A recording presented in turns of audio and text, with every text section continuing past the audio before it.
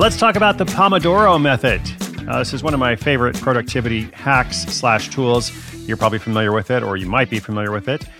Basically, it's a timer-based method of working on something like a specific task, perhaps something you've been procrastinating, or perhaps some creative work that you want to kind of dive into, without interruption.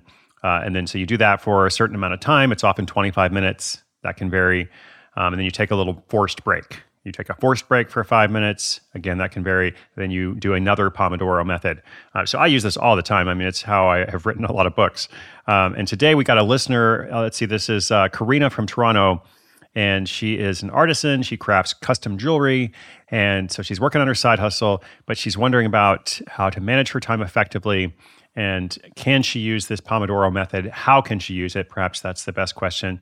How can this listener or anyone use the Pomodoro method in building their side hustle? Especially in her case, like she's a little unsure about it because of the hands-on nature of her side hustle in terms of the crafting and such. So I thought this was interesting.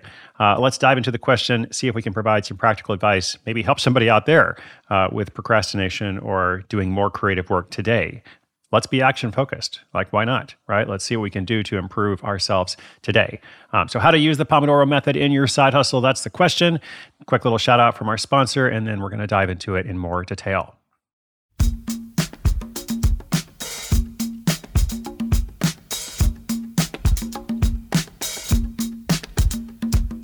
Hi, my name is Karina, and I'm in Toronto, Canada. I came across your podcast while looking for guidance on productivity and time management for side hustles. Recently, I've been reading about the Pomodoro technique of working for 25 minutes at a time. However, I'm not entirely sure how to effectively implement this method in my side hustle, which involves creating custom-made jewelry, especially considering the hands-on nature of my work. How can I best use my limited time while also keeping myself focused on important tasks? Hey, Karina. Awesome. Thanks for the question. Excited to hear about your side hustle as well. And as I mentioned, I'm a big fan of this technique, this method. I've adapted it in my own way. The cool thing about this method is it's so flexible. You can the principle is just like to work on something for a fixed amount of time, then take a break, then return to it. It helps with focus. So it's really general. It can be mixed up in lots of different ways. For me, I do that 25-minute, sometimes 25 to 30-minute kind of thing, and then I take a break and I try to accumulate, a number of Pomodoros throughout the day. It definitely helps when I'm working on a book or some longer form kind of project. I also do it when I'm working on the podcast. I'm like, okay, for the next 25 minutes, this is what I'm working on. I'm working on the scripts and preparing everything or recording. And then I'm going to take a break and do something else.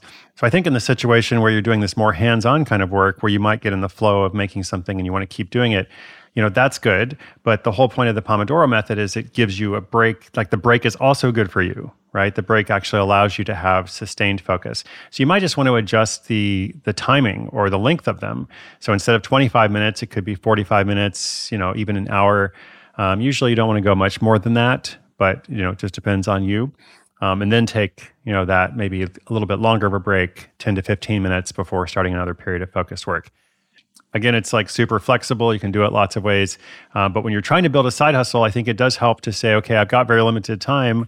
Today I'm only going to have perhaps, 2 Pomodoros, like whatever your side hustle is for somebody else. Let's say they're only going to have, 25 minutes times 2. So what am I going to spend that time on? I think that's the other very important thing with a strategy like this is to know in advance how you're going to spend that time, then spend that time only on that strategy, that web page copy you're writing or whatever it is, and avoid getting distracted. Some people even like turn the internet off if they're working on their computer and they don't need the internet for this particular task.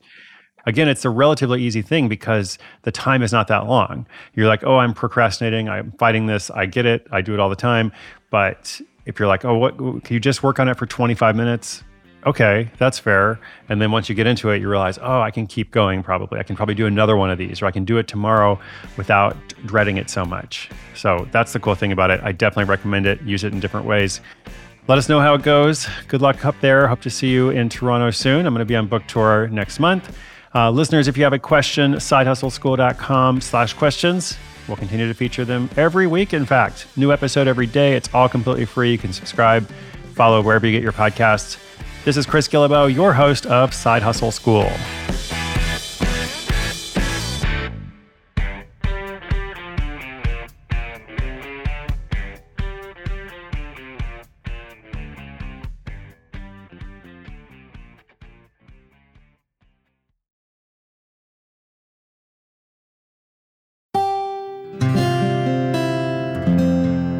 From the Onward Project.